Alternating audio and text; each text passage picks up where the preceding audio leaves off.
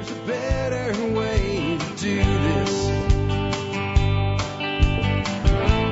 Let me show you a better way.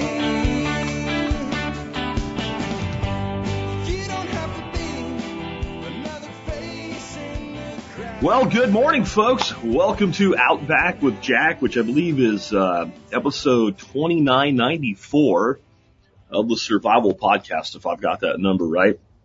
We're hanging out here on the back porch.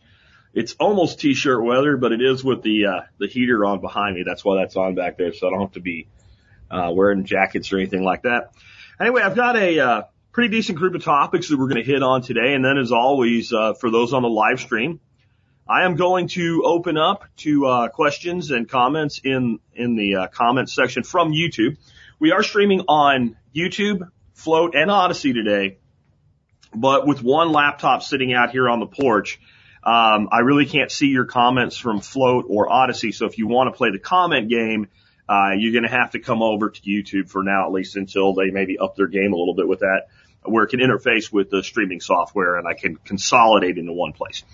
Anyway, let's hammer on some stuff, and I will tell you that when you comment in the live stream, all caps is a way to get my attention, but I'm going to tell you a couple, like when I get to my last bullet point, I'm going to tell you now's the time to start dropping it to account for the delay.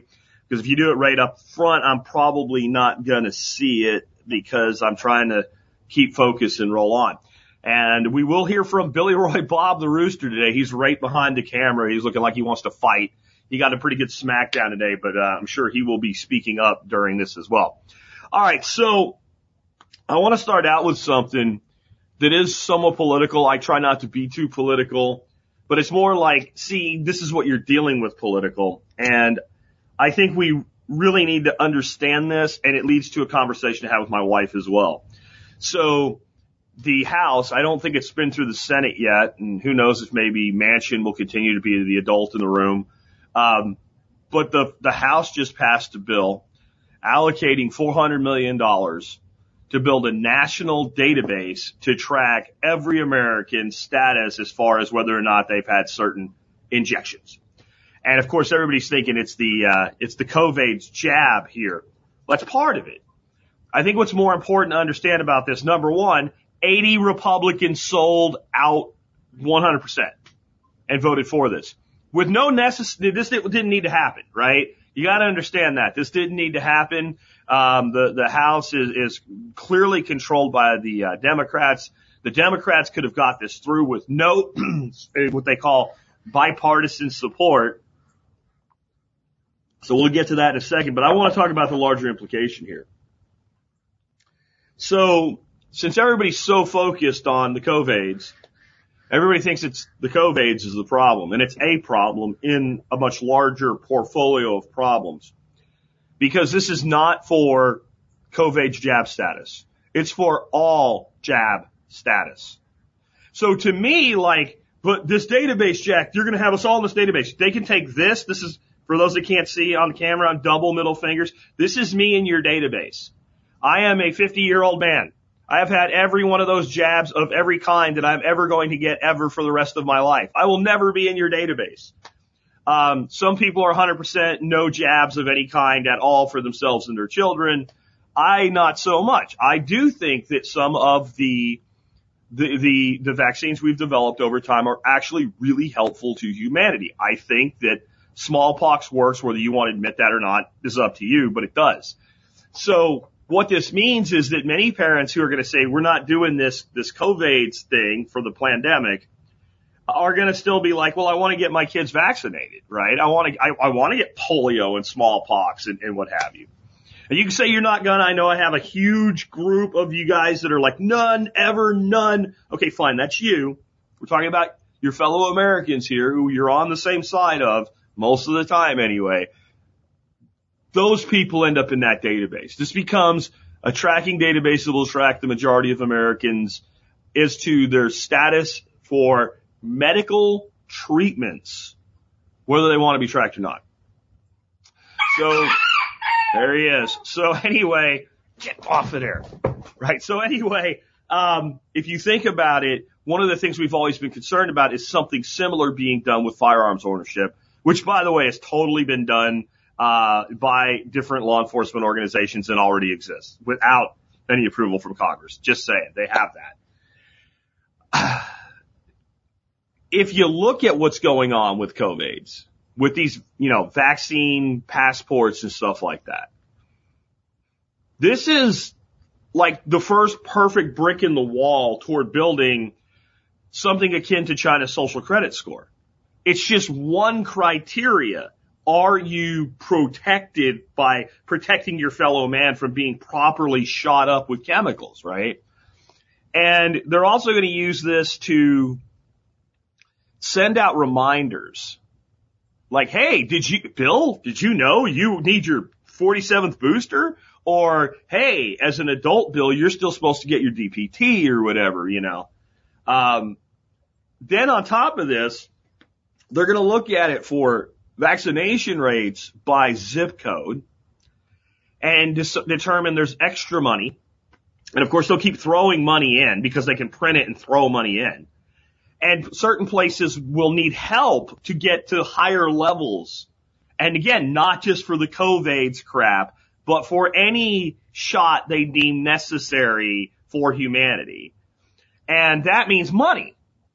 And what it means is the party in control, right now that would be the Democrats, the future could be the Republicans, will be able to use this to reward or control jurisdictions and zip codes and areas and cities and regions by pumping money in under the auspices of, we have to help them get more shots done. Which is absolutely asinine, and it's not going to change. Like, if you notice, like, the numbers have remained pretty consistent to who's willing to do this and who isn't.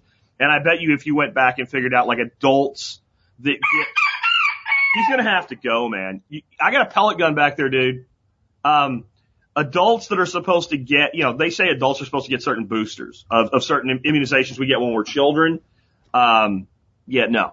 Most of us don't. And it's proof that it's not necessary because we've never had any kind of major breakout of measles or any of the things where the vaccine actually works. This is really bad. But what I wanted to talk about more in it is understanding corporatism, if that word is the word you want to use for this, or the more accurate word that some people get triggered by, fascism, and what's really going on here. So, everybody wants to call them rhinos, Republicans in name only. I think we need to stop using that term when you have a huge majority of a group that tends to behave a certain way. You just start saying that's what that group of people do. But again, there is absolutely no need for these Republicans to have crossed over and voted for this thing unless they actually wanted it to happen and they wanted to be on record with wanting it to happen for some reason, right? That doesn't necessarily mean that they wanted it to happen because they think it's a good idea and they're all for it, but maybe there's a reason that they wanted it to happen, as in there's a benefit to them doing what they're told. So my wife and I were talking about this because she gets really political at times and she's a voter and she's going to do this and that. And you know me, I'm more like, okay, like when I think my vote counts, maybe I will, possibly, because I'm not big on the slavery suggestion box.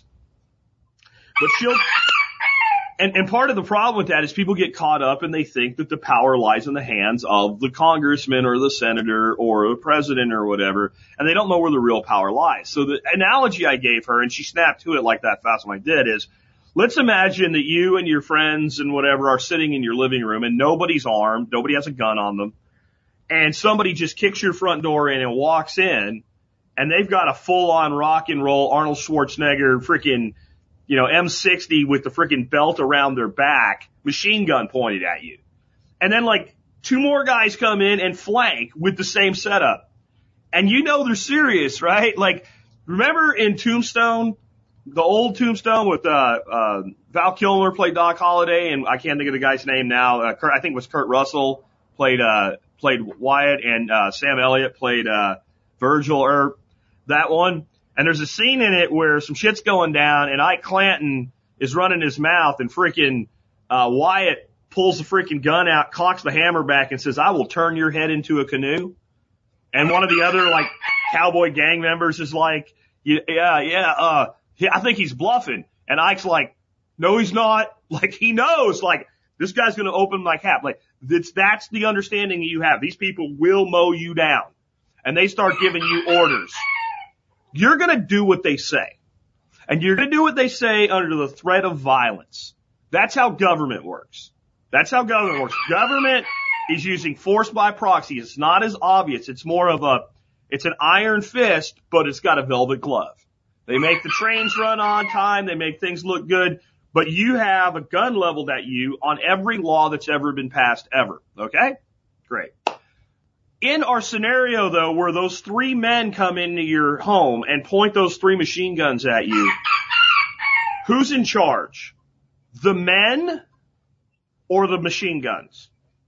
Who actually has the power? Does the gun, if they threw the machine guns through your front door and said, you better do what the gun says, and they taped a note to the gun that said what they wanted you to do, what would you do? You would pick the gun up and point it out your window and go, I don't think so, bitch. Right? Only when the man comes in with the gun, right? Or in the future, maybe robots, but then still somewhere there's somebody controlling that robot, either with keystrokes or a joystick. Who's in charge? Who has the power? Who's giving the orders? The person holding the gun. Okay. In our system of government, which is fascist corporatism, the people holding the gun are the corporations, and the gun is the Congress itself. And it's more like Congress is the firing pin that initiates the action that sends the projectile down the barrel in various forms of regulations and government and funding for their mandates that tells local entities and federal agencies enforce this shit. But they're not in charge. And that's what this shows you clearly, because let's say you were a Republican. It's not exactly beneficial to you right now, in this moment, as a Republican Congress clown, to say I'm voting for a federal shot database, right? A federal jab database. That's not politically astute. You probably shouldn't do it. But not 8 of them, 80 of them did it. Now, who do you think told them to do it? A, Santa Claus, because Christmas is coming. B, the elf on the shelf that works for Santa. C, the Easter Bunny, because he feels left out this time of year. Or 4, the pharmaceutical corporation lobbies. Who do you think got those 80 ass clowns to vote for this thing against their best political interest? The corporations that said, we want this to be bipartisan. Don't worry, we've done and what they did, they have their lobbyists go, who are the safe clowns? Who are the ones that if they have an R after their name, they're going to get elected no matter what, and they're not going to get primaried, and they target them and they go in and say, we want this to look this way. That's the only explanation you have, because there's no way this is beneficial. There's no way, if they're actually worried about being primaried out, this helps them not be primaried out. No way. This is not good politically, but they did it anyway. And if you don't understand that the corporations like Moderna and Pfizer that are right now making something like $10,000 a second on one product, the jab, that we paid for as the public funded all the research of and development of this thing. We paid for it, and now we're paying for it to be administered. That's why it's free. It's not free. Every single ounce of that shit is paid for with tax dollars. So we pay to develop it, we pay to deliver it, we pay to enforce it on ourselves, and we then turn to the Congress and we say it's their fault. No. The system was designed to be controlled. The Congress and the entire government is a giant series of guns. And the person that pulls the trigger is responsible, not the firearm. This is like our argument against gun control, right? You can't blame the gun. You gotta blame the guy with the gun, right? Okay, you can't blame the gun that is government. You blame the people that actually pull the control. So that's gonna factor into a lot of what we're gonna talk about today. In spite of that, I don't like getting ridiculously stupid about FUD and what the government's going to do and what's going to happen. I also know if we look at what has happened in the past, and Nicole Sauce is going to be joining us here in just a bit. I'm going to get through the bullet points when I see her in the waiting room, so that's cool.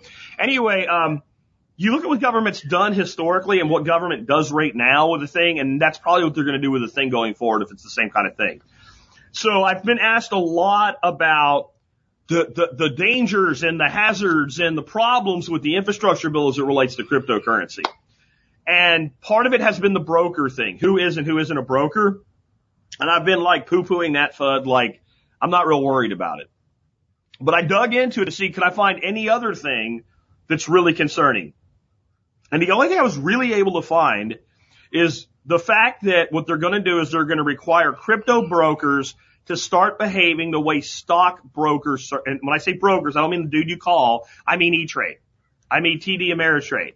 I mean Charles Schwab, right? They're going to start requiring Kraken or Coinbase or CoinEx or whatever to start behaving like a stockbroker does in how they handle tax paperwork. Meaning, Jack goes on, Coinbase and buys one Bitcoin for $60,000. And then 2 years later, Jack sells that Bitcoin for $120,000. The new regulations are going to require them to, at the end of a tax year, on my trades, issue me a thing called a 1099-B. If you've traded stocks and mutual funds outside of your retirement accounts, this is not a new thing to you. This all started back during all the things to protect us with the Patriot Act and the Freedom Act and shit like that, right? Under the auspice of stopping terrorists, they changed certain definitions of financial relationships, including safe deposit boxes, et cetera. But what they said is, if you're on Charles Schwab and you own Ford stock and then you sell it a year later or 6 months later or whatever, at the end of a tax year, that Charles Schwab's supposed to send you this 1099-B, and it shows all your trades with a basis and a sell point and a profit or a loss. Okay, fine. Now, the problem is how many of you out there are holding Bitcoin that predates this thing that hasn't happened and won't happen until 2024? And how many of you are on no KYC exchanges? How many of you are cold storing your Bitcoin? How many have like amassed Bitcoin by selling little products and services and it's over here? And maybe it's Algorand. Maybe it's any other crypto. This applies to everything, not just Bitcoin. And someday you decide, like in 2025, you know what? I need some cash. So I'm going to sell some Bitcoin or Ether or whatever. And it's like from like 2017. And it actually was pretty high back then. And let's say it's double what it was when you paid for it.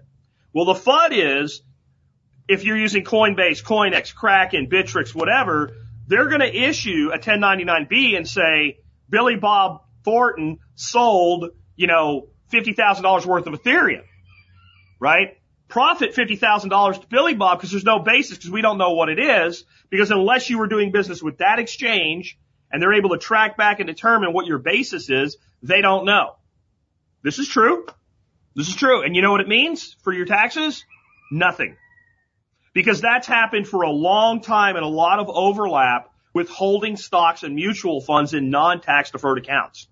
And you know what happens? You get a 1099-B from Charles Schwab, or in my case, E-Trade, and it says Jack Spirgo sold 10,000 shares of Ford stock or whatever. Basis NA. Basis asterisk. Basis, we don't know. It doesn't say zero. It can't be a zero. And then what you do when you file your taxes, you put when you acquired it, how much you acquired it for, you declare your own basis. And eventually that moves to where there's not really a lot of overlap anymore, and everything being filed has that basis provided by the broker. So it's not the big problem that it's being made out to be, and that's all I can find. That's all I can find. Moving on, staying with crypto for a second, I want you to understand why they want to regulate stablecoins.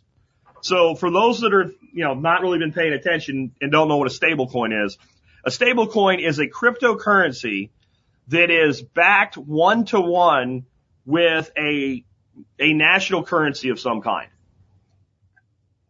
We think of that as being like Tether being backed by the US dollar. So one Tether is $1, or TUSD, True USD coin. But there's actually stable coins for other major currencies. And those other major currencies include things like the euro, the pound, etc., right?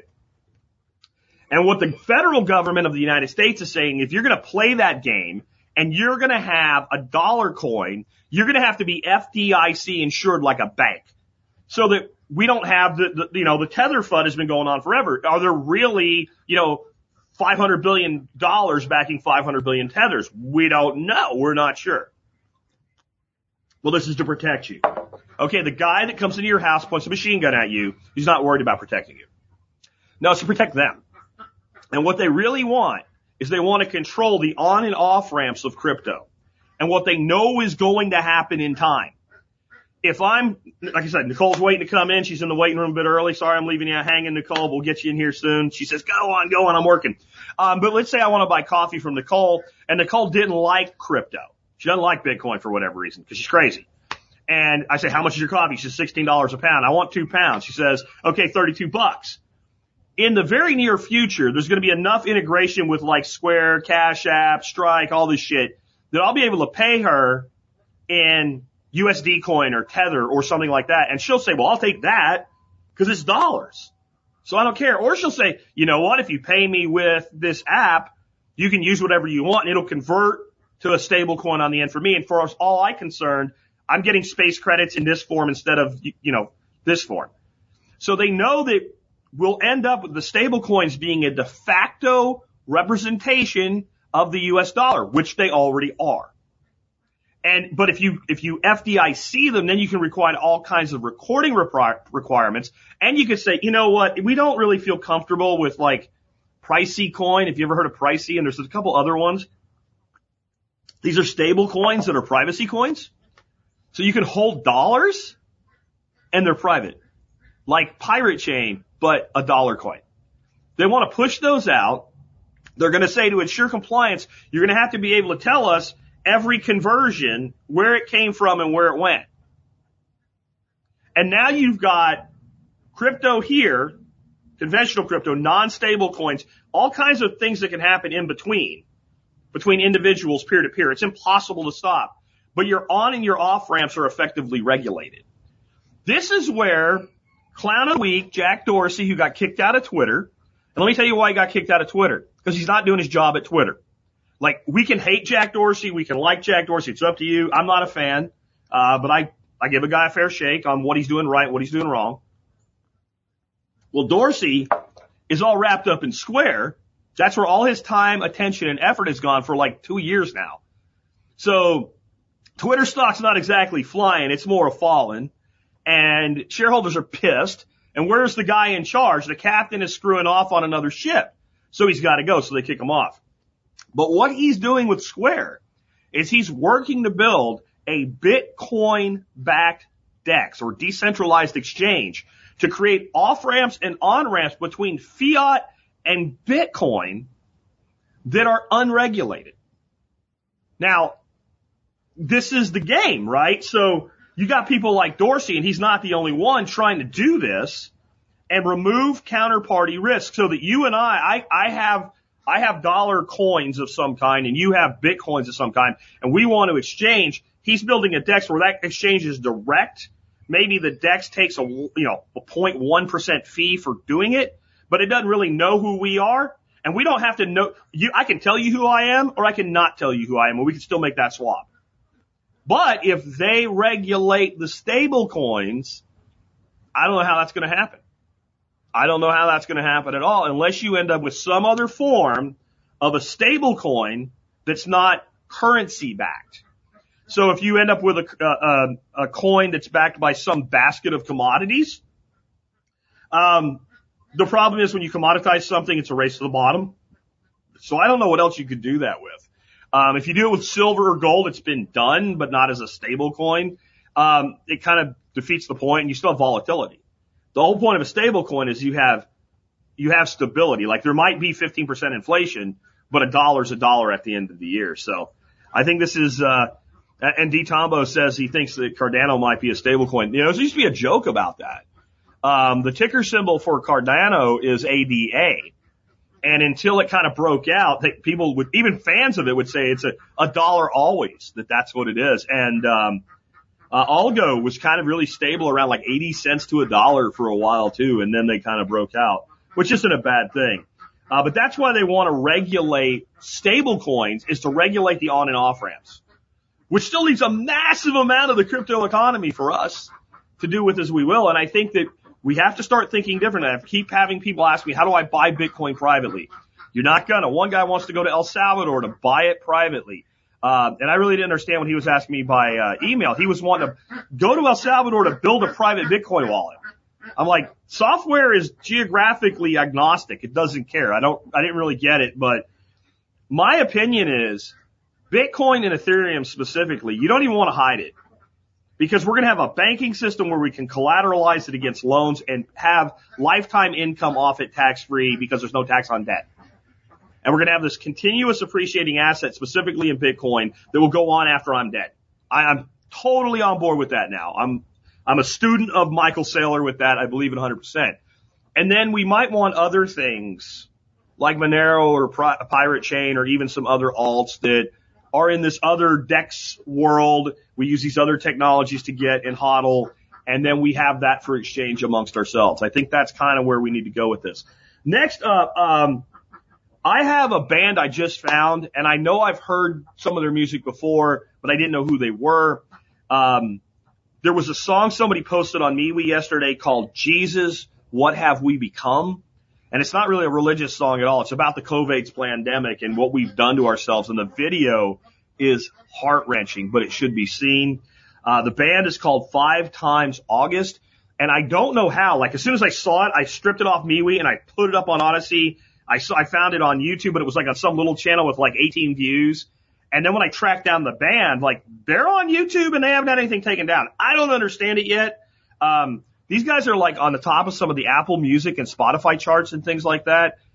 It's really music that hits you here. I'm going to I said I wasn't going to do Song of the Days until, like, I was going to bring that segment back at the end of the show until next year after the Christmas break. I'm going to feature 4 of their songs next week. Out of Your Mind, I think, is one I'm going to do. I'm definitely going to do the one, Jesus, What Have We Become? There's one called Silent War, and I'm going to try to pick a 4th one out of there. But I will have a link in the video or the audio notes for this podcast. You can go over to the site and you can check out their website, and I really like what they're doing. I am going to go back on crypto real quick here. So it's not going to be a whole crypto-dominated episode or anything like that, but I do want you guys to know this because I recommended back in like 2016, 2017 a cryptocurrency called ARK. And I know a shitload of people in this audience have ARK in your possession. There is a team working with ARK on a meme coin. Think Doge or Shiba or Inu or some of those stupid doggy coins, right? In fact, it's called BARK, and the ticker symbol is BARK. You can't buy it yet. It's not on the exchanges. Technically, you can't there's not even a wallet for it yet, but it can be held in the ARK wallet, and it's kind of in the background, and you have to know how to look to even see if you have it. They're going to build a plug-in for the ARK wallet, which is where you stake your ARK, and when that plug-in becomes available, all of a sudden you'll be able to send and receive BARK in the conventional crypto way. The reason I want you to know this, right? The reason I want you to know this is because if you have ARK, and you have it staked with a delegate, you probably have 1,000 BARKs already. So I'm not saying go buy this shit because you can't. I'm saying if you can get it for free, don't miss out and know that it's there. And I think that they're about to do another airdrop and they're going to drop 5,000 BARKs, right? And to be clear on this, it's a ridiculous number of BARKs that have been made. It's like 460 billion or something like that. If there's anything good to say about that, there's going to be zero inflation. What the hell? How can you do that, right? Well, they made them. They minted them all straight out of the gate, and almost everything's getting airdropped somewhere, and it'll get put into circulation and move around. Now, I'm sure the developers behind it will airdrop plenty to themselves, but also if you go to their Discord and their Telegram, there's 2 separate faucets. And basically it's exclamation point faucet space in your ARK address. And every 7 days you can get 10 more BARKs just by plugging that into the faucet on Telegram and Discord, and they're separate faucets. So you can get 10 from Discord and 10 from Telegram while they're doing it. So Yes. Somebody says, Left Seat Adventure said, woohoo, my Ark had puppies. That's kind of what happened, right? So we're going to have puppies off the Ark. And I just want you to know about that. And I did a post yesterday, like an 8-point post of some thoughts I have on crypto. And I have a link in the notes here, and you can check that out. That's not going to be a regular thing. Maybe once a month I'll do that. But things I'm holding and what I think you should look into. Now, I want to make this, and I'm going to bring Nicole in while we do this, because I think she might have some things to add here. How you doing, Nicole? Doing great. How are you? You're muted. Oh. You are muted. You're not muted on, is your microphone muted? No. Nope, you're muted. When you figure it out, let me know. I'm going to roll on. So, I've been screaming, get out, get out, get out of the cities for like since COVID really started, right? And I keep telling you the window's closing. And the window is closing. And I want you to take that seriously. That we have an issue here and this is for the people that you feel I want out. Nicole, they say, well, people are saying you know what? It's my fault, guys. Yeah, she'll be back. I think it was my fault, Nicole. I had my speaker muted. So they're in chat saying like we can hear it. Anyway, let me roll this out and I want your thoughts on it too. So I feel like the window to get out of the cities is starting to close, and I don't mean that somebody's going to put up a fence around it and machine guns and keep you from leaving. What I mean by that is the cost to get the hell out keeps going up, and more, especially in these bad cities you don't want to be in, the ability to sell your property and make some money and take it with you is going down. Like we have this inverse relationship going on right now. And I really am glad Nicole joined us today because I don't want to just talk about getting out. I want to talk about how to get out here a little bit at the end. And I want to also talk about not underestimating the number of people that buy into the bullshit. I don't know about you, Nicole. I keep seeing people on social media. We're winning. We're the real majority. 80% of people think like us. And I'm like, no. No, they don't. There's a lot of mass Karens out there and what have you. And so I think that you're going to see these cities move more and more toward totalitarianism, more and more local government kind of throwing their weight around, imposing mandates. Like, you know, Biden's mandates have been like a skeet match for the courts. Like doubles are getting shot down. There goes the OSHA mandate. There goes the contractor mandate. There goes the military mandate, like left and right. But the local governments have a lot more ability to do this crap, right? And they have a lot more umbrella under the court where it's like, yeah, we really can't tell them what they can do with their local jurisdiction. So I think you need to get out, but you can't underestimate how many of your neighbors really think you should be locked down for the rest of your life. Like, because I guarantee you there were people in Nazi Germany like, no, my neighbors would never turn me into the Nazis. And they're like, yeah, they're over here. Like that happened. And there's like a mass hysteria going on. And I think we need to make the move now. But I think that we also need to think about how. So, Nicole, I know you've heard a lot of this too. We're all going to get a piece of land, man. And we're going to have a planned community and we're all going to move there and we're going to have libertarian town, right? You're still going to deal with the jurisdiction around you. So I love what you're doing. And I think maybe it can be expanded because you're fortunate that you have like affordable housing right around you in your little Nicole bubble and somebody sells a house, you're bringing them in. It's difficult for me to do here because I have like the only house that's not a $750,000 house, right, within 2 miles of my house. You just need the rich libertarians to move to your neighborhood. Yeah, and they don't want to come. I don't know why, And it's, the reason is because most people that have means have settled into what they're looking for, right? So you have people that are still trying to find what they're looking for. Generally, they don't have means or they would have already acquired it. But I don't think we need our communities to necessarily, I think it's nice, our mutual friend Dave, if he can get the place next door, great, but there's only so much of that you can do. But even like a 10-mile radius makes coalescing as geese, like we do on Unloose the Goose, a lot easier geographically. And I think that what we need to do is have people start putting their hand up going, I think I'm in a good place to ride this shit out. Here's why. right? Here's all the good things about living in the unincorporated area for me of Tarrant County, or for you through Middle Tennessee or Florida or any other place that's not fucking insane. And then we need people to be like, I'm willing to consider moving. Mm-hmm. And then we just basically need like real estate alerts out of the spoke or the hub and the spokes saying, I will watch all of this. And then just, a simple group text chat or something like that, or Telegram group. Hey, this just went up for sale. Hey, this just went up for sale. Just to start like bringing people in. And then I think we need to start the mentality when you go to a place, what are you bringing? Like knowledge and skills. Like people need to start upping those skill sets. Take up a trade or a craft. Learn how to use a wood lathe and make some sort of, valuable thing that you can like start building that local economy around. What are your thoughts on that? I do think that having hubs where people do activities and events is really important. So like we do the GSD cruise stuff, and some of it is open to anybody who wants to come help build whatever. Some of it is more selective about who's going to be involved.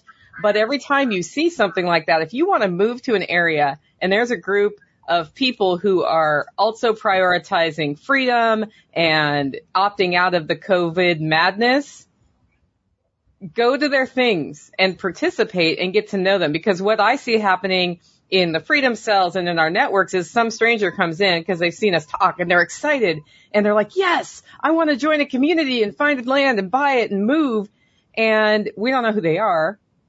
And so it's hard for us to say, well, do I want you next door or not? Because we can all share values and still be terrible, incompatible neighbors. And so I think the most important thing is develop those personal relationships, go to areas where you're thinking of going, prioritize traveling, make your vacation somewhere you're thinking about going, go check it out and find out if you like it. Because the worst thing you can do is buy land, move, and be like, well, shit, I don't like the climate in Texas or Tennessee or New Hampshire. They're all very different. And they are. They're all really good fits for different people. And then that alert idea is good. You know who's really well set up to set something like that up regionally is Jake. No, I was going to say Jake.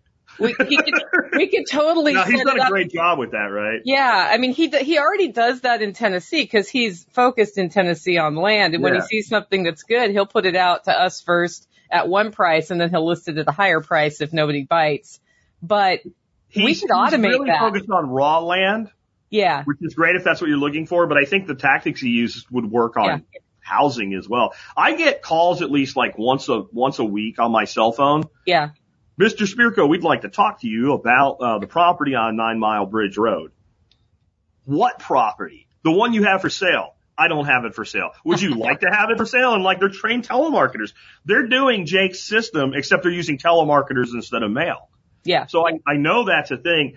I think another thing though you can do is it's one thing to move people in. That's great because I have a known quantity I'm moving in, but that requires lifestyle disruption. If you look at like a 10-mile radius, even in a fairly loosely populated community, you have no idea how many people are in there that are like you. And we need to start thinking of like softball ways to coalesce community. And a long time ago, I did a podcast episode with Marjorie Wildcraft, and one of her ideas, and I thought this was fantastic, is, run a screening of a permaculture documentary, like Urban Permaculture by Jeff Lawton or something like that. Like, rent, or sometimes you get them for free, like a community center or something like that. And then put out in your community, we're going to be running a viewing of this, and give it like 2 weeks of lead up so you can promote it and get people to come, bring your own snacks type of thing. We're going to watch this thing and discuss it, right? Or I'm going to do like a small, like 45-minute workshop on hydroponics or something like that.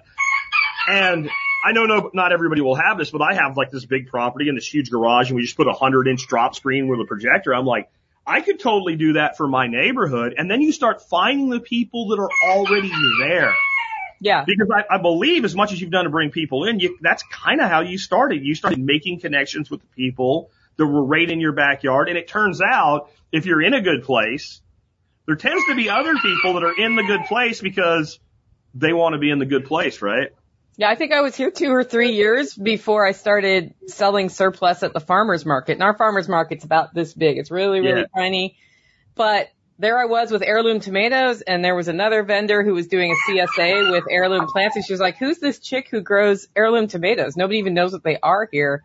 And through that connection, I met a bunch of people here who prioritize permaculture.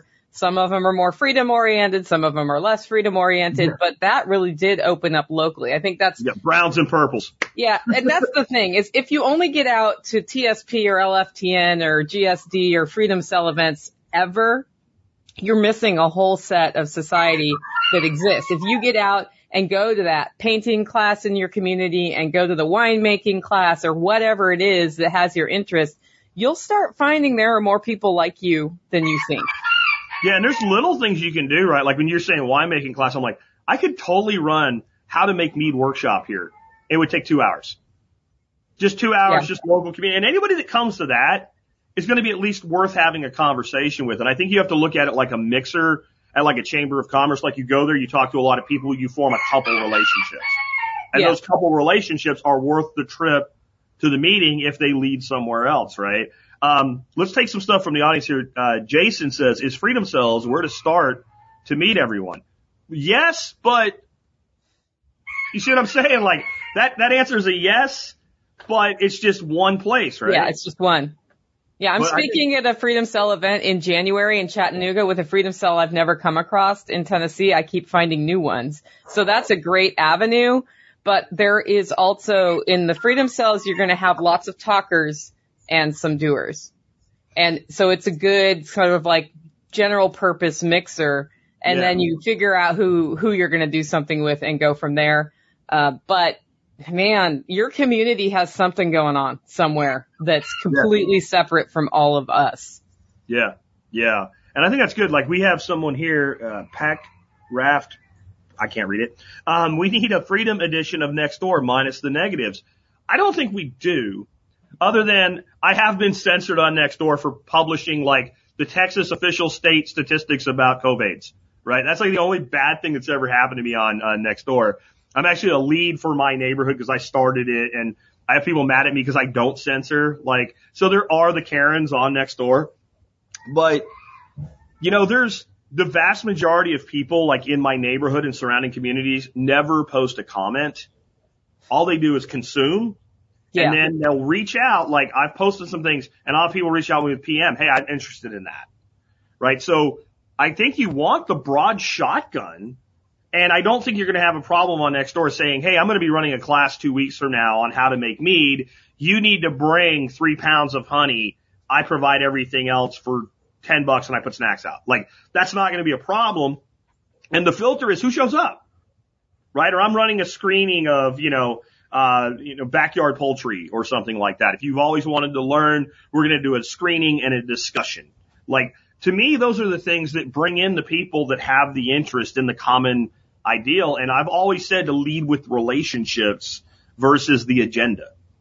Yeah. I just saw somebody say when there's it's Tim. Hi, Toolman Tim. When there's a local emergency, Facebook and Nextdoor are the best place to quickly get info. That's also a really great way that if you are involved in helping with a local community emergency, you're going to find people. So if it's, driving generators around to people to get their stuff frozen or whatever it is, that's what we do here. We end up meeting people we haven't met, and some of them turn out to be really good friends. Yeah. Yeah. And here's another person. Charles says, should we relocate to El Salvador, aka Bitcoin Beach? I don't know. Do you want to live in El Salvador? I mean, I'll tell you what I would do if I was considering El Salvador. I'd first find a way to get some paperwork that says I'm allowed to travel internationally in the air without actually doing the thing you're supposed to get to do that, if it's possible. Because that's my big thing with international travel right now. I'm not doing it because I'm not doing the thing, right? But if you wanted to go and you're willing to do the thing or you've already been coerced into doing the thing and you have a passport, I would take like a 3 or 4 week trip to El Salvador. And I wouldn't just go to the little bitty spot on the beach where the armed guys keep all the bad guys out. I'd travel around and I'd get to know El Salvador. I'd hire a professional guide to make sure, because people say, well, there's dangerous places. There's dangerous places in Chicago. The problem is when you go to a foreign country, you don't have the same awareness. Like we kind of know in America what we're looking at, and like you start walking down a street and go, nope, wrong street.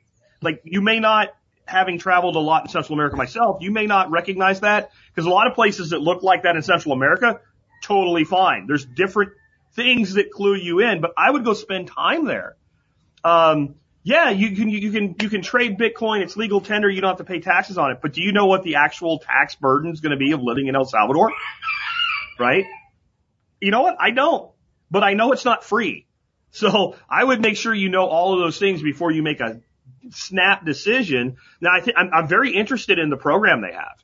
So they have a program. If you spend 3 Bitcoins, which if you just had money and you didn't want to spend the Bitcoin you had, you could convert those to Bitcoins and spend them as Bitcoins. You get immediate status as a El Salvadoran national, and after 3 years, it becomes permanent. And then you have dual passport, and you can do business as an El Salvadoran citizen, and like, that's really interesting. And people are like, well, that's a lot of money. Well, what if you took 150 grand and bought a house in El Salvador with Bitcoin while Bitcoin's at 50 grand, and then you turned around and mortgaged the house the way you would have preferred to and pulled the equity back out? You still put the 3 Bitcoins in as far as the El Salvadoran government is, you're still in the program. So it doesn't have to be like you drop all your Bitcoin savings. I find that very interesting, but you know, I've lived in Panama, I've lived in Honduras, and I've spent a lot of time in Costa Rica, and there's some wonderful things about all 3 places. But I don't live there. And there's a reason. So I think you have to, like, when you think about stuff like that, you have to think ahead. I very seriously considered immigrating to Germany in the 90s and early 2000s. And I had spent a lot of time there, and I went over with purpose to say, okay, can I live here? And there were some cultural things that I just decided weren't going to be a good fit for me. And so I decided not to immigrate there. I am really glad I'm not there right now. Yeah. Yeah, and I mean, what are the COVID's restrictions in El Salvador like? I have no idea. I have no idea. My gut is maybe in like San Salvador or whatever, maybe there's something, but I'm gonna bet rural El Salvador, like, just when I think back to like living in like one of the most remote regions of Honduras for 6 months, I don't know how you would do it. Like, it's not doable, right? It's like trying to get your arms around a water balloon that has holes in it. Like, all you're going to do, it's full of piss. That's all that's going to happen to you. Even like if the El Salvadoran military or the Honduran military went out into those places, they'd have accidents. I'm going to tell you, I've seen it. They would have accidents. Like, you know, maybe they would just go off the narrow road by accident or something. Like, that's not going to happen, but you're probably not going to live in those places. Like, especially if you look like me. If you got blonde hair and blue eyes, I don't recommend a rural place without first having established relationship, because you're a target to everybody in those places. So be careful with that. Tim's on now with us, Tim Toolman Cook. Hey, Tim. How are you? I'm good, bro. Hey, I want you to, because you know, I just thought when you came in, it'd be a real interesting perspective, because we're talking about strategic relocation here. It's kind of where we ended up. And you, to me, have one of the best businesses for that on the planet, in that you are a handyman. And in my opinion, I don't think you can go somewhere where that's not a valid business. Like, it's probably better in some than others, but unless you're in the most rural, like if you're in the West Texas desert, everybody's a handyman, right? But outside of, and there's only like 1 person per square mile, right? But outside of that, I think that like any reasonable settlement, like, if you can develop basic skills of a handyman, you can go in there, and if you're honest and you have integrity and you work, and that could be an escape route for many people, I think.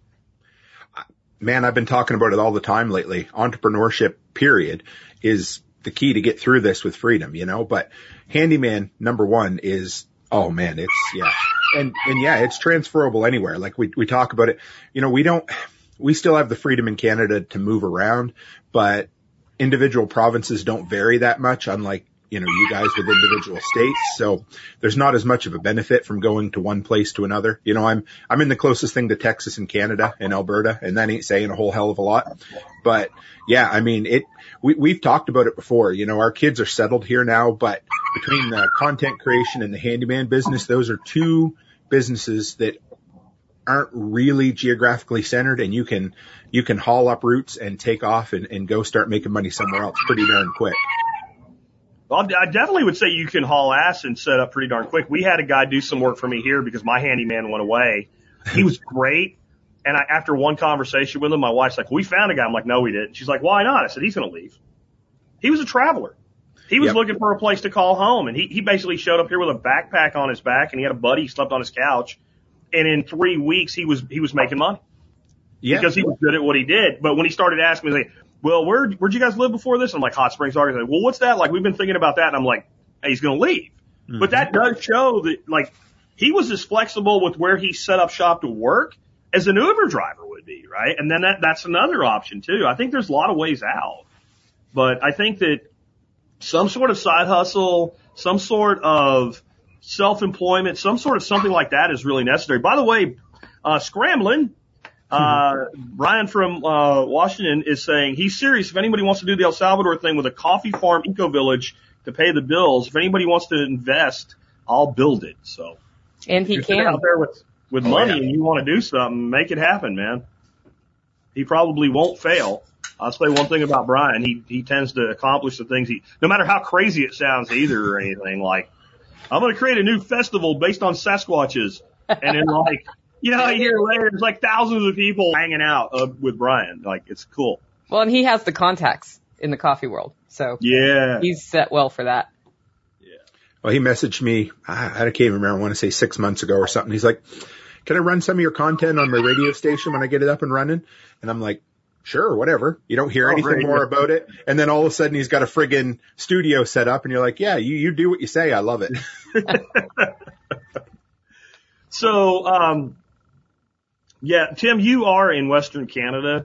I think you are as close to like what you could be if you were down here in Texas as possible. Back when I was a corporate drone and I worked for Fluke, I had Eastern Canada and, one of the other regionals had Western Canada. And he was like, he was mocking me. He's like, you have France. I'm like, what? He goes, you have France. They all speak French and they hate you. I'm like, yeah, they kind of do. And I'm like, well, what do you have? He goes, I have America Junior. Yeah. The guys on Zello call it Northern North Dakota. Northern North Dakota, yeah. Yeah, it's true. Absolutely.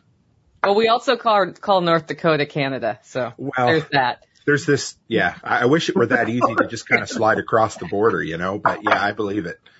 You know what, do you know what we call the Red River in Texas when you cross over to Oklahoma? That's the Mason-Dixon line. That's where the Yankees are, on the other side of the Red River, That kind of geographic joke stuff comes over. My granddaughter's here. Oh. Hey, Pooh. All right. So, does anybody else in the audience have anything you guys want us to address? All caps in the comments would be the way to make sure that we know that's for us. I'm going to stroll back and see if we missed anything. Tons of activity. 142 people in the feed, but we don't have a lot of all caps going on. Problem, how Nextdoor creates rural areas. Your address, XXS, isn't within the borders of the Nextdoor neighborhood. We could use some farm-sized statistical areas. So yeah, we have that here. So you're too rural to fit, right? I guess you got to get 8 people within like a mile or something, and that's harder to do if you only have 10. Yeah. And that's kind of what happened here. That's how I ended up a lead for the neighborhood. And I just told her, get on this. It's cool. We'll all know each other. And the cool thing is once you get your neighborhood, you're kind of federated with the other neighborhoods around you and you get that larger reach. But, that's an opportunity. I think that's another thing we have to start seeing is like every single problem is an opportunity to build something to compete with it. We ship our rascals. I don't know if that's the little scooters or what, to California where they get tens of thousands of your taxpayer dollars in benefits. So life is better and safer here now. Salvador did the same. I don't really get that one. You know what he's talking about in the caller, Tim? Do they mean like rascals as in, people politically that you're not aligned with? People. They're exporting. When they say rascals, they mean yuppies. Mm-hmm. Right? That's what modern yuppies. Okay, that makes sense. With the petitions being signed now, how likely is Texas? I think that Texas leaving the United States is more likely now than it's ever been at any time in history since the Civil War. However, I think it's still very unlikely. I think it's more likely, but still unlikely, if that makes sense. There is a undercurrent that when you talk to people here, you start to feel it more and more. And you do hear people saying things like this now that are not the person. I'm like the soccer moms and stuff, like getting pissed and going, we just need to get the hell out of this thing. And you're like, wow, like, you know, they say it takes of like that 3% number, you know, during the American Revolution, 3% not to be in line with an idea, but really committed to an idea to push it over is all it takes is 3%. I think that 3% is here, but it's very non-coalesced. It's spread out and it's not talking to each other. I don't know how easy it would be to do. Someone's asking me if separation may occur. Jack, are you going to any meetups in Fort Worth anytime soon? Not really, not this time of year. I'm hunkered down this time of year. This is 100%. This is my wind down to the end of the year, but I'm looking to do some stuff this spring. I actually have a winery not far from here. We're thinking about doing some sort of like a regional one-day event that would be really cool with some live music and stuff. And, you know, that's the other thing. Like, you can do these things to get people together. Now, in my case, it'll be like a TSP fest. But you can do something like that in your local community. You still lead with the relationship. It doesn't matter why you're bringing people together. I don't know what those ones are. Jake, what a surprise. Jake has a question. Would you say your idea of a virtual nation had evolved? If so, how? That's long because there's people here that don't know what my idea is, Jake. But my concept is that we can be digital tribes and we can conduct business as nations in a virtual way. It really hadn't evolved. It's just, you know, we have more technology to do it with now. I think we already have it. I think right now we're conducting kind of a state of affairs of the union of the virtual nations that are the alliance between Tim the Toolman Cook, Nicole Sauce, and Jack Spirko's enterprises. That's what we're doing right here. And I think that's a natural coalescence. Now, I think more formality to it in time may be quite useful. And, you know, I don't know that any of us will ever be big enough that we're like a Joe Rogan or something. You know, maybe I'm 5% of a Joe Rogan, but 20 Me's is a Joe Rogan. And 20 Me's has more diversity and more reach than a single Joe Rogan, right? And so if we can put together thought leaders, 30, 40 thought leaders in a federation, then what happens is the reason the virtual nation has power is because it has money, right? It has wealth. And if you're a corporation or a country or a regional component or something like that, are you interested in the money that a collective 40 million people have? I think that you would be, right? That's a larger market than the entire state of California or Texas, right? I think Texas has 29 million people. So if you have a virtual nation with 40 million people in it that are like, we do business with people that do business these ways, somebody's going to be like, you know what? We do business that way, because you're talking about having a market the size of the largest states in the country. Like, I mean, that's power. And I think that's kind of the power that I'd like to see. Digital Spirko Stan, I like it. Yeah, I still want, you know, Jackistan. And the also known as name of Jackistan, the place is Fuckofistan. I would love to have that someday. But I talk about that. I don't know how realistic it is. I can't think of the guy's name. The guy that was part of PayPal, but with Peter Thiel? Peter Thiel. Yeah. Peter Thiel, right? He wanted to do seasteading with these like floating cities. Yep. And I don't know if that can ever work because, well, saltwater breaks shit, right? Really breaks shit bad, right? But the reason he wanted to do it, he said land is a sucker's game. Any land you have anywhere lies in the jurisdiction of some larger body of land that can tell you what to do. And even if they make a deal with you, like some of these free zones that are being talked about in Central America, like Nicaragua, El Salvador, Honduras are talking about these free zones. Great idea, but you know what happens? Then you go galt, you bring all the productive libertarians there, you start building shit, you start making money, companies come in, set up manufacturing, you start employing locals, you start building this great thing, and then it becomes this shining jewel in the middle of a country that can't pay its bills, and what do you think's going to happen? Do you think they're just going to leave it sit there like that? Where I think if we go decentralized with these communities, so maybe we have these pockets like Nicole's Holler or Jack's, you know, rock farms, right? Or Tim in Western America Jr. but then they federate loosely. That's much harder for a state to control or to seize the wealth of or what have you. Now, one thing we have to be careful of, they have a really common practice, don't they, of like us and them and just coming up with a name for you and then saying it's the person's fault or it's the homesteader's fault or something like that. Yep. I mean, that's so you have to be careful with, I guess, when you decentralize how much of a like the unvaccinated land are causing all the problems right now. Yeah. Is that not a stupid word? Yeah. Isn't it impossible to be unvaccinated? Right? You can be not vaccinated or you can be vaccinated. You can't be unvaccinated. That's not a thing. Right? To be unvaccinated would be take Nicole, we hold her down, we shoot her up with Moderna, and then somebody goes, she didn't want it, and then they take a syringe and they go in and suck it back out. That would be unvaccination. Right? There's no such thing as unvaccinated. It's not a thing. They've created a name that sounds like a scourge. Yeah. Right?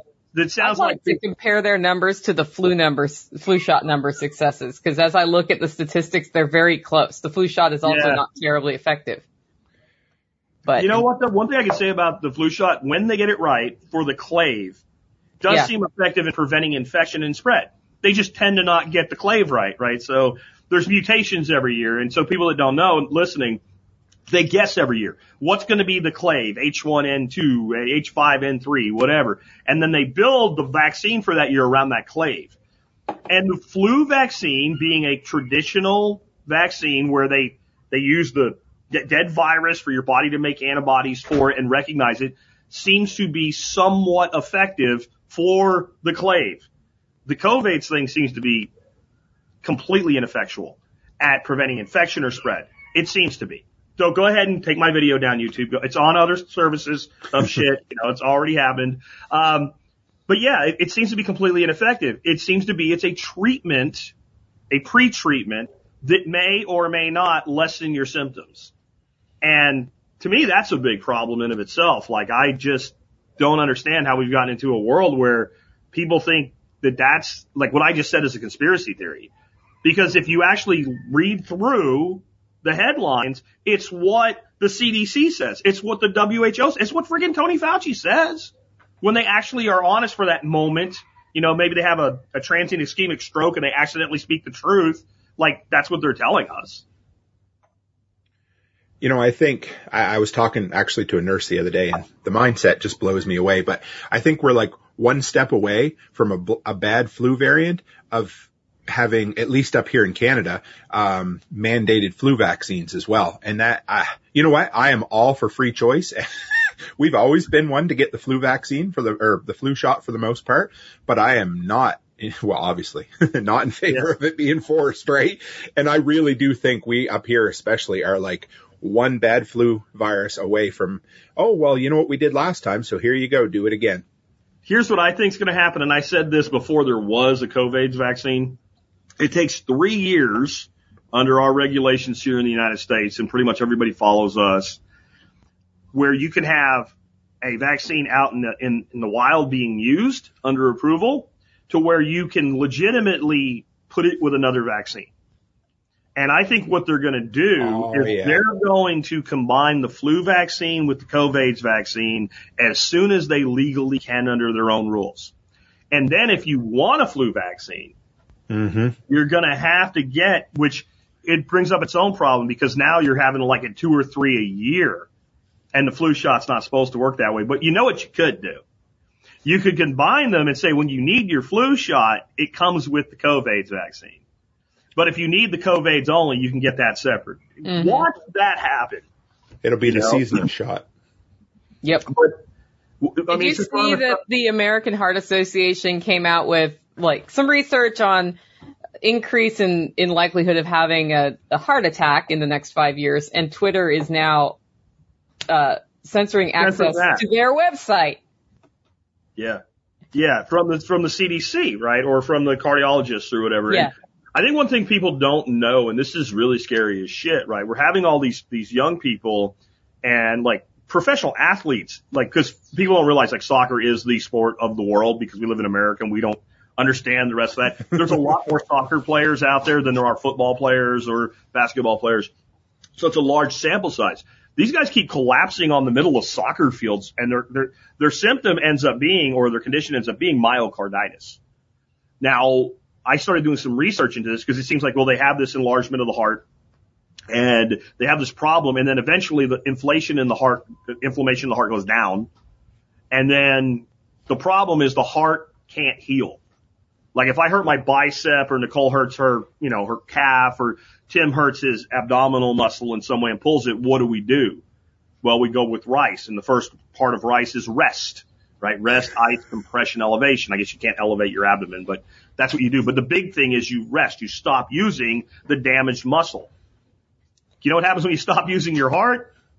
We've all seen the TV shows about medicine that are fake, but the one thing that's real is when it goes, boop, you're dead. Mm-hmm. So the heart can't heal. So I was like, well, once a person has myocarditis, what's the 5-year survival rate? It's like 75%. Meaning 25% of those people, by the numbers. Now, how severe was it, whatever, we don't really know because we can't talk about it. But 1 in 4 of those people probably are dead within 5 years that have already experienced that side effect. That's scary shit, and we're not allowed to talk about it. I guess this is going to be strike 2 on Jack's channel. Okay. Oh, you only have 1 strike? Wow. They took 1 away for some reason. I'm not sure why. I had they 2. unstriked you. Now I'm all brave again because I got 2 more before I'm gone. They go away, I think. If I remember, if you don't get a second one in a certain period of time, they kind of just, they give you permission to keep going. I was really surprised when I mentioned that. I don't know if you were listening, Tim, when we were talking about 5 Times August, this band that has this music out about all this stuff. They're like huge on YouTube. They haven't had anything taken down, and I think we're finally starting to see some places where maybe even the Gestapo of, the Gulag and Facebook and Shitter and all that are like, can't really censor musicians. Mm-hmm. And like that's not going to go well with the hip in crowd that we're trying to appease. Like they don't really want musicians censored. They want just musicians like trashed or whatever, but they don't want them censored. So maybe that's starting to come through. Fill out the guest form, Bonnie. Yeah, fill out the guest form. Get them to fill out the guest form. Yeah, I didn't see it, but I already know what it is. Anybody that wants to be on the Survival Podcast needs to fill out the guest form. Now, if you go to the Survival Podcast today and you click on guests, you're going to see a blank page that says no. Because we're booked through the year, but I'm going to actually probably this weekend open the guest form back up, and we're going to start booking people in January. So if you want to be on the show, we do 1 interview a week. Fill out the form. Nicole, if the reincarnated ghost of Thomas Jefferson sent me an email and said, I'd like to be on Survival Podcast, what would he receive back in the email? A link to the guest form. You would probably answer that email and you'd say, fill out the guest form link. Fill out the guest form, right? Like, you might even give him a secret backdoor link. I don't even know. Yeah. Like I might do that, Yeah, I've done some secret backdoor links for some people. We know that. But you still fill out the form, right? Like people ask me when I had Ron Paul on, did Ron Paul fill out the form? I'm like, well, how do you mean that? Somebody did. Yeah. Right? Like Ron Paul's at the level of fill out the form for me, and then somebody does that. But yeah, I made Ron Paul's people fill out the guest form because it's procedure. It means we don't screw. Bonnie says 5 Times August has had Sad Little Man censored. I did send his wife Kelly the application for the form link. Oh, Bonnie, if you send it to 5 Times August, that's great because I was going to reach out to them. I would, if that's what you're saying, I'd love to have them on. Yeah, just need I think to it'd be a very interesting discussion. Sad Little Man is about Tony Fauci, right? It's not my favorite one for the sound, but it's kind of my favorite one for the words.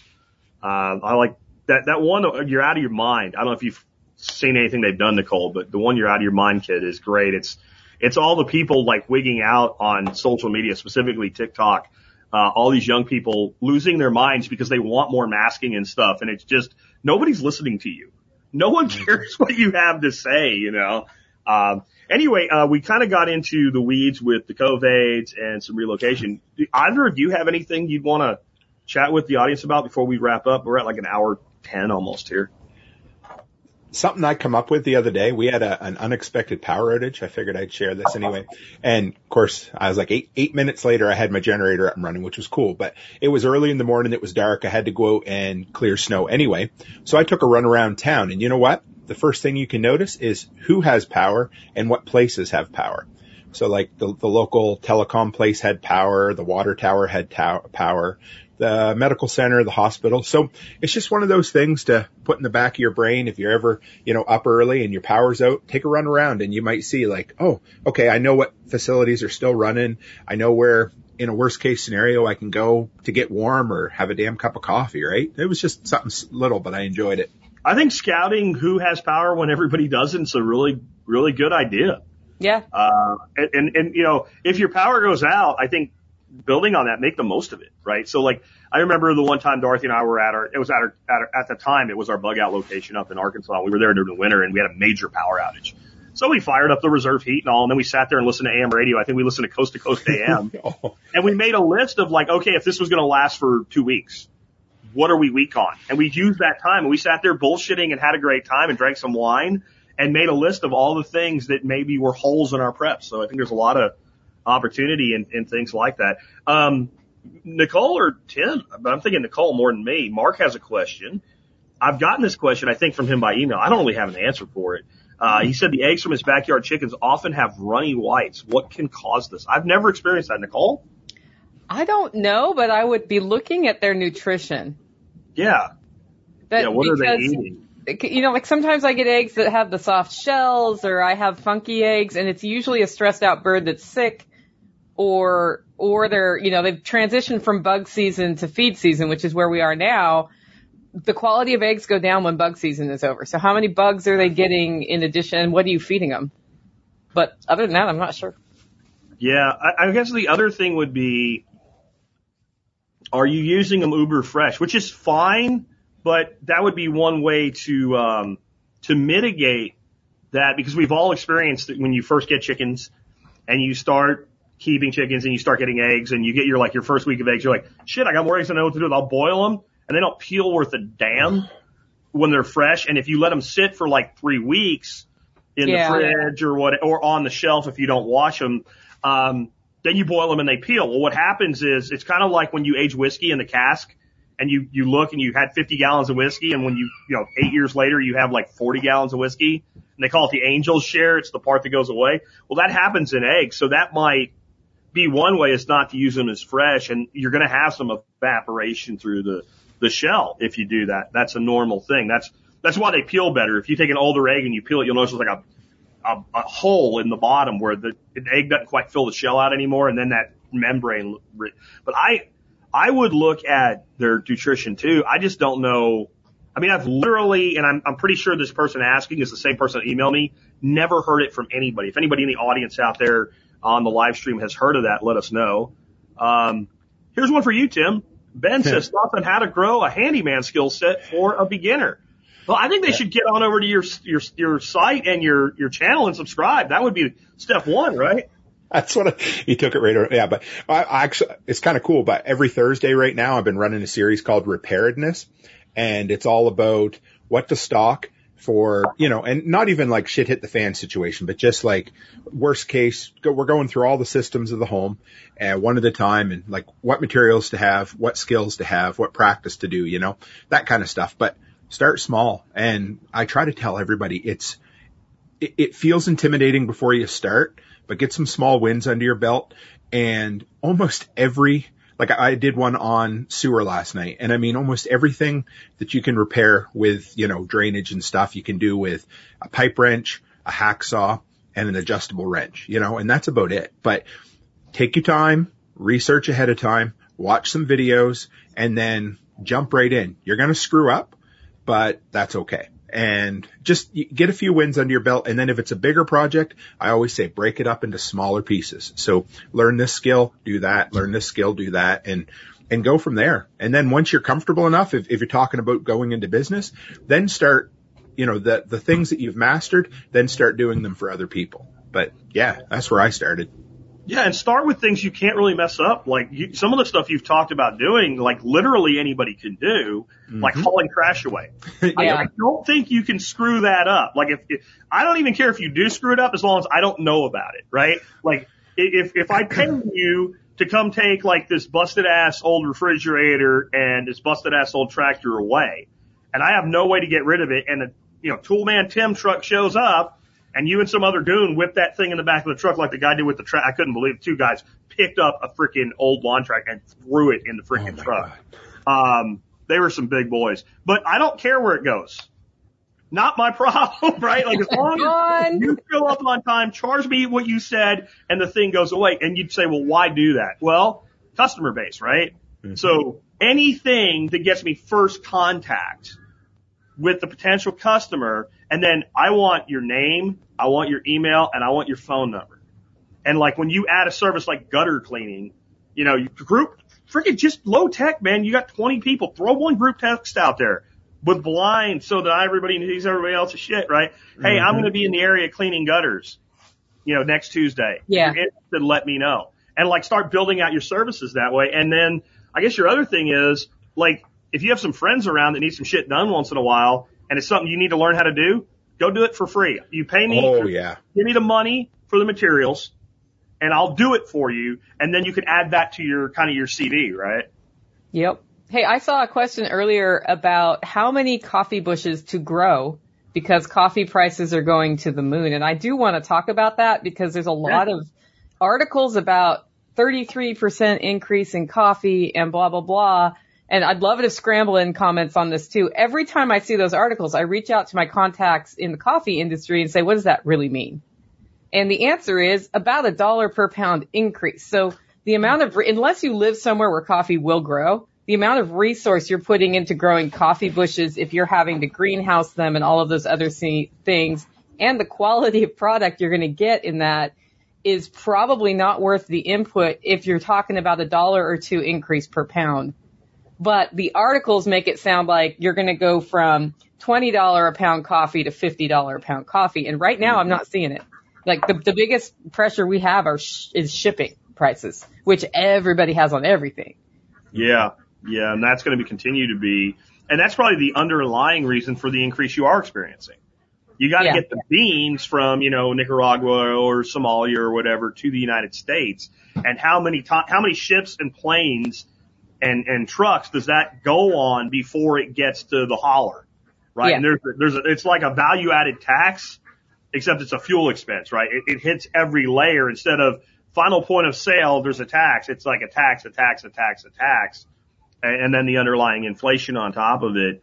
But I'm also seeing a lot of FUD with supply in general, and I'm seeing a lot of real. Yeah. And real is mostly like tons of it in the construction industry. Like our friend Mark, who's always at the workshops here, he does engineering and design and development planning for a construction company. And they have certain materials that they can't, like right now if they order them, they're slated to get them in June or July. And they have across the board price increases that hit in January. So if you order it now, you don't get it till July, but across the board price increases in January on everything. So that goes back to earlier when I was talking about, I think the window to move is closing. Like part of that is, raw land. Jake does raw land. That's great, except, the lumber to build that small home is more expensive than it's ever been at the same time. Buy a lumber mill. Yeah, I think more and more people are going to have to look to buying timbered land that has harvestable timber or buying a place that already has a structure, right? And then, fixing that up because the material costs, and I don't see this being fixed for another year or 2 years. I really don't. And when I say fixed, I mean it stops running away and coming back and running away and coming back. But what's happening right now, and I'm seeing with prices, is price goes way up, then the price crashes, but it doesn't crash to where it was. Yeah. Right? And then it goes up and it comes down again, and that bottom is rising because inflation is showing you the bottom and the short-term hits are showing you the tops, and it's like an ascending candle in a technical analysis on a stock or a cryptocurrency. Yeah. That's what you're seeing. And so, yeah, man, if you want to get out of where you are, I really recommend, and then, K-Bonk is saying portable mills are hard to find now. Well, and I'm sure building new ones, like all those pieces and parts. Like we have not learned the lesson of why it's important to manufacture in America. Like people say it's so we have American jobs and whatever. You know, we have plenty of jobs with manufacturing in China. There's all kinds of jobs you can have if your manufacturing base is somewhere else. What you don't have is autonomy when shit hits the fan, right? So like our country has so much land and so many resources. It's criminal that we're not building, making, manufacturing in the United States. And if we ever end up going to war, it's a problem. Yeah. I mean, a real war, not like we're bombing the shit. We're going to bomb them to the Stone Age. They live in the Stone Age. Like if we go to a war with a country that has a real air force, right? Instead of a bunch of guys running around hiding in caves, right? And then if China doesn't like it and says, you know what, no penicillin for you. We're like right now, at least 18 months before we're manufacturing the raw materials for antibiotics in this country. And then that one little piece that goes in the sawmill, where's that come from? You know, I mean, everything's like that now. So I get what without being stupid about it, get what you need while you can get it. And then do you need, Nicole, if you decided to expand your empire and you bought like 50 acres around there and you're going to subdivide it into 10 lots and you're going to use trees to build houses, do you need a sawmill all the time, even in that scenario? No, and in fact, in our network, we have a guy who has a mill, who mills, and we have another guy who has he's like bought the chainsaw and attachments to be able to do like large hewn. Yeah. And it may cost more than lumber did a year ago, but that's fine. We've got the connections. That's why the underground network works, right? That's how it works, is you have those relationships, and that mill guy, he's milling as much as he can all over the state. All the time. And getting paid for it. So when you're like, well, what would I do for a business? Yeah, find the mill. Maybe a mill, and maybe like a couple different kinds of milling capabilities. Like I've seen chainsaw mills, and, you know, people say like, you know, you wear the chainsaw out. But you know what? The beauty of a chainsaw mill is buy another chainsaw. It's the least expensive piece in the whole apparatus. And like, I do like the bandsaw mills better. I do think they do a better job. But like, I think that like there's opportunity there. The chainsaw mill makes things small enough to go through the bandsaw mill. That's the thing. That's the other side, right? So like you rough hewn and then you board cut, right? Mm-hmm. And then like the other thing is like, I've seen a lot of the people that do the tiny house builds and the tiny cabin builds on YouTube. And then they have this beautiful, like, actual 2x4 lumber or 2x6 lumber that's actually 2x6 inches. And you see somebody in the comments like, where'd you get that lumber? Oh, I bought it from the Amish. Right. And they're paying the same, like the Amish are selling board lumber for about the same price that Amish people have always sold board lumber, because it turns out cutting down a tree and making it into lumber costs about the same, right, for the Amish. Right. So like, Mennonite, I think, do that too. Like there's certain places where they run their own mills. Like, so reach out on stuff like that as well. Like, can you get materials there? Like, and you're getting better lumber. Yeah. As far as I'm concerned. You can buy ungraded if you have mills in your state, you can buy ungraded, which means the thicknesses are variable, which makes beautiful looking siding on a cabin for cheap. Still. You know, maybe we could all get together and figure out some really motivated person that wanted to run a sawmill business that demonstrated competence and put together a good perspective, and maybe we could NFT partial ownership in his business. Great idea. Right? And then how many things could we do that with? Because I can't fund that out of pocket, but I might fund 1% of it. And then we start transitioning to that federated ownership economy that I talked about earlier this week. Like, I think there's a lot of opportunity. What about, like, I would love it if I had someone locally that would roll up here once or twice a year with a trailer, open up the doors, set the killing cones up, and start dropping chickens in it. I didn't have to do anything. I said, there's 100 chickens, here's $400 for Ben Franklin's, or $400 in Bitcoin, or whatever you want, and then I didn't have to do shit, and I came back out a few hours later and the chickens were all packaged up. Guess what would happen here once or twice a year? That would happen. Right? So that's another example. It's a high capital initial cost.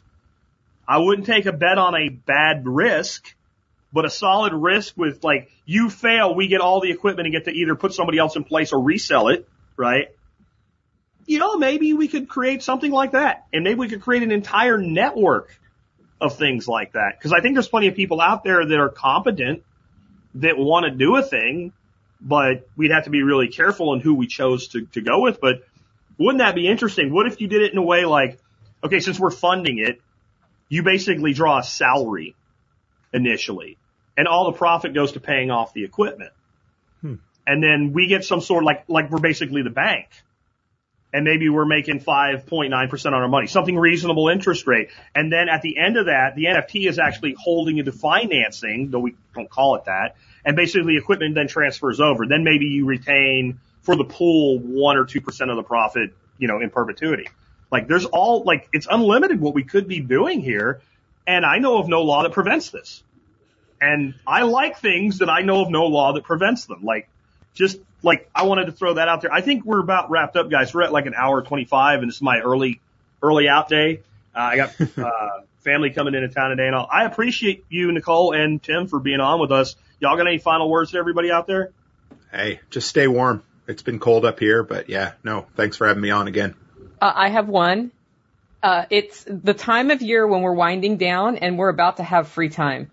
So if you are also in that boat, think about what's something you want to learn about that you can spend time watching videos, reading, whatever it is, because all of us have places we can increase our knowledge. And I was having a conversation with somebody on Facebook about cryptocurrency, and they said they'd never take a job that paid them in cryptocurrency. And I said, well, why? Because you could just automate that if you need the cash to magically transfer and deposit into your checking account. I'll never take a job that pays me, right?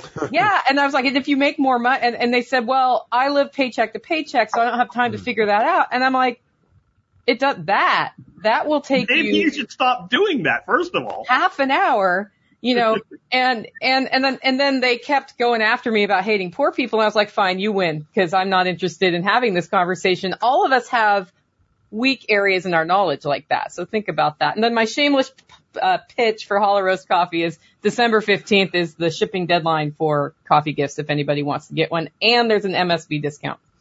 The people that say that they're paycheck to paycheck and they hate being poor and I hate them for being poor when I'm trying to give them advice, my response to that, and it sounds so nasty, but it's the only one I have fun being poor. Right? I've just tried to help lift you out of poverty at least a little bit, and your response was, I hate you for being poor. Have fun being poor then. On what you just said, Nicole, about downtime, we've got that coming. And I shut down from a few days before Christmas to New Year's.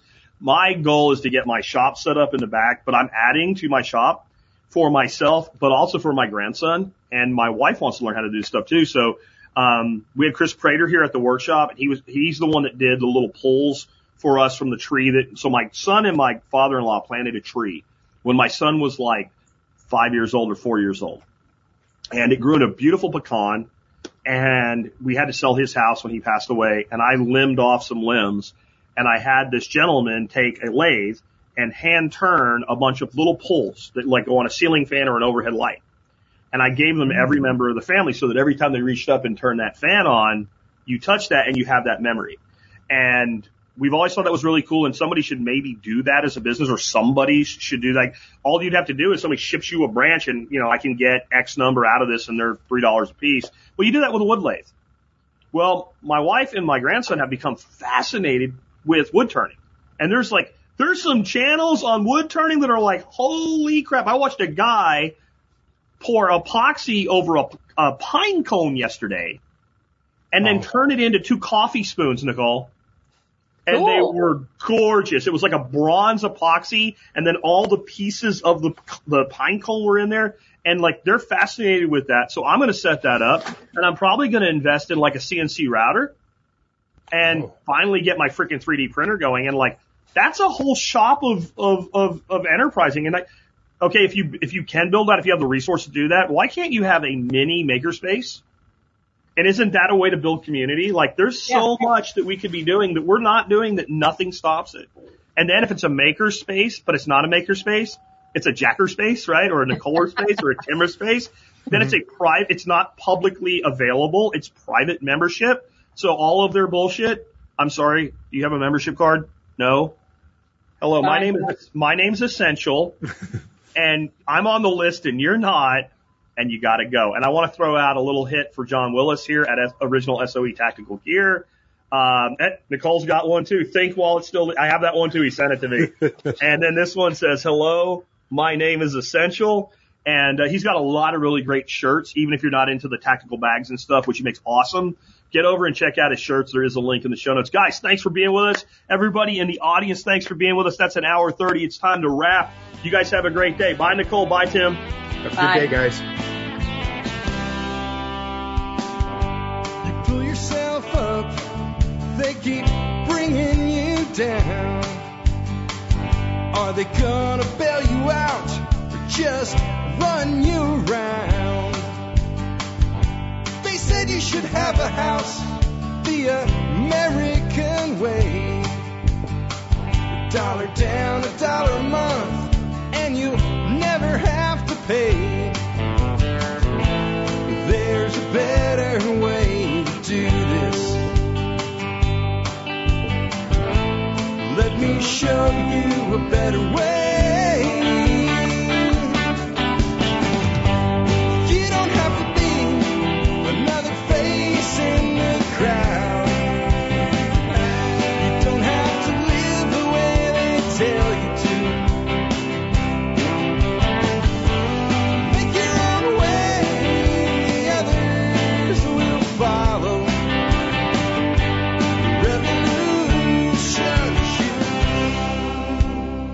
The revolution is you.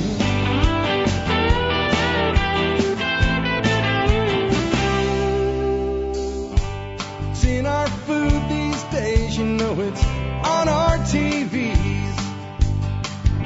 Sometimes we forget that we are what we eat. I don't know the answer. It's like there's nothing I can do. It's the price we pay, I guess, when we follow all the rules. There's a better way to do this. Let me show you a better way. You don't have to be another face in the crowd. You don't have to live the way they tell you to.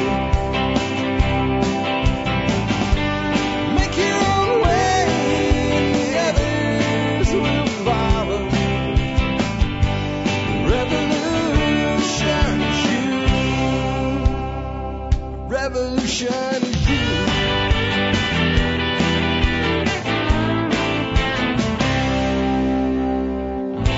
Someday we'll realize our children just can't pay. 'Cause nobody up there cares. They're living for today.